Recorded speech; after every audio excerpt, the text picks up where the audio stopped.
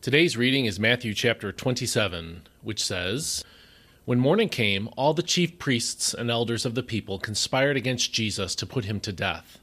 They bound him, led him away, and handed him over to Pilate the governor.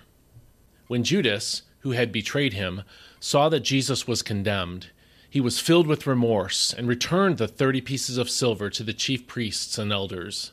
'I have sinned by betraying innocent blood,' he said. 'What is that to us?' they replied. 'You bear the responsibility.' So Judas threw the silver into the temple and left. Then he went away and hanged himself. The chief priests picked up the pieces of silver and said, 'It is unlawful to put this into the treasury since it is blood money.' After conferring together, they used the money to buy the potter's field as a burial place for foreigners. That is why it has been called the Field of Blood to this day. Then what was spoken through Jeremiah the prophet was fulfilled. They took the 30 pieces of silver, the price set on him by the people of Israel, and they gave them for the potter's field, as the Lord had commanded me." Meanwhile, Jesus stood before the governor, who questioned him. "Are you the king of the Jews?" "You have said so," Jesus replied. And when he was accused by the chief priests and elders, he gave no answer. Then Pilate asked him, "Do you not hear how many charges they are bringing against you?" But Jesus gave no answer, not even to a single charge, much to the governor's amazement. Now it was the governor's custom at the feast to release to the crowd a prisoner of their choosing.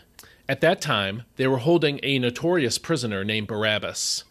So when the crowd had assembled, Pilate asked them, "Which one do you want me to release to you, Barabbas or Jesus, who is called Christ?" For he knew that it was out of envy that they had handed Jesus over to him. While Pilate was sitting on the judgment seat, his wife sent him this message: "Have nothing to do with that innocent man, for I have suffered terribly in a dream today because of him." But the chief priests and elders persuaded the crowds to ask for Barabbas and to have Jesus put to death. "Which of the two do you want me to release to you?" asked the governor. "Barabbas," they replied. "What then should I do with Jesus, who is called Christ?" Pilate asked. They all answered, "Crucify him." "Why?" asked Pilate. "What evil has he done?" But they shouted all the louder, "Crucify him." When Pilate saw that he was accomplishing nothing, but that instead a riot was breaking out, he took water and washed his hands before the crowd. "I am innocent of this man's blood," he said. "You bear the responsibility." All the people answered, "His blood be on us and on our children." So Pilate released Barabbas to them, but he had Jesus flogged and handed him over to be crucified.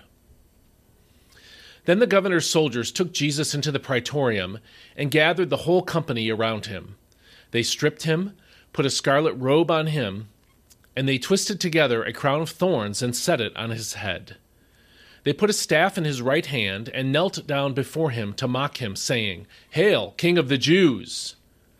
Then they spit on him and took the staff and struck him on the head repeatedly. After they had mocked him, they removed the robe and put his own clothes back on him. Then they led him away to crucify him. Along the way they found a man from Cyrene named Simon, and they forced him to carry the cross of Jesus. And when they came to a place called Golgotha, which means the place of the skull, they offered him wine to drink, mixed with gall, but after tasting it, he refused to drink it. And when they had crucified him, they divided up his garments by casting lots. And sitting down, they kept watch over him there. Above his head they posted the written charge against him: "This is Jesus, the King of the Jews." 2 robbers were crucified with him, one on his right hand and the other on his left. And those who passed by heaped abuse on him, shaking their heads and saying, "You who are going to destroy the temple and rebuild it in 3 days, save yourself. If you are the Son of God, come down from the cross." In the same way, the chief priests, scribes, and elders mocked him, saying, "He saved others, but he cannot save himself. He is the King of Israel. Let him come down now from the cross, and we will believe in him. He trusts in God. Let God deliver him now if he wants him. For he said, 'I am the Son of God.'" In the same way, even the robbers who were crucified with him berated him. From the 6th hour until the 9th hour, darkness came over all the land. About the 9th hour, Jesus cried out in a loud voice, Eli, Eli, lema sabachthani? Which means, my God, why have you forsaken me? When some of those standing there heard this, they said, He is calling Elijah. One of them quickly ran and brought a sponge. He filled it with sour wine, put it on a reed, and held it up for Jesus to drink. But the other said, Leave him alone. Let us see if Elijah comes to save him. When Jesus had cried out again in a loud voice, he yielded up his spirit. At that moment, the veil of the temple was torn in two from top to bottom. The earth quaked, and the rocks were split. The tombs broke open, and the bodies of many saints who had fallen asleep were raised. After Jesus' resurrection, when they had come out of the tombs, they entered the holy city and appeared to many people. When the centurion and those with him who were guarding Jesus saw the earthquake and all that had happened, they were terrified and said, Truly, this was the Son of God. And many women were there watching from a distance. They had followed Jesus from Galilee to minister to him. Among them were Mary Magdalene, Mary the mother of James and Joseph, and the mother of Zebedee's sons. When it was evening, there came a rich man from Arimathea named Joseph, who himself was a disciple of Jesus. He went to Pilate to ask for the body of Jesus, and Pilate ordered that it be given to him. So Joseph took the body, wrapped it in a clean linen cloth, and placed it into his own new tomb that he had cut into the rock. Then he rolled a great stone across the entrance to the tomb and went away. Mary Magdalene and the other Mary were sitting there opposite the tomb. The next day, the one after Preparation Day, the chief priests and Pharisees assembled before Pilate. Sir, they said, we remember that while he was alive, that deceiver said, After 3 days I will rise again. So give the order that the tomb be secured until the 3rd day. Otherwise his disciples may come and steal him away and tell the people he has risen from the dead. And this last deception would be worse than the first. You have a guard, Pilate said. Go, make the tomb as secure as you know how. So they went and secured the tomb by sealing the stone and posting the guard. And this is God's word. At the end of Matthew 26, Jesus faced a religious trial. The religious leaders of Judaism investigated and convicted Jesus of blasphemy in verses 63 through 65. By admitting that he was the Son of God in verse 63, Jesus agreed that he shared God's nature, making himself equal with God. Here in chapter 27, Jesus was handed over to Pilate to face a criminal trial. It was against Jewish law to claim to be God, but it was not against Roman law to make that claim. The accusation against Jesus pivoted then from his claim to be the Son of God to his claim to be the Christ or the Messiah, the King of the Jews, and we saw that in verses 11 through 12. Rome took a claim like that very seriously because Caesar, the Roman king, did not want nations which were under his authority, like Israel, for example, to rebel.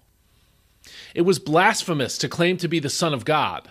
That could get you excluded from the synagogue and the temple, but it couldn't get you killed while the Jews were under Rome. However, it was treasonous to claim to be the King of the Jews, at least according to Roman law.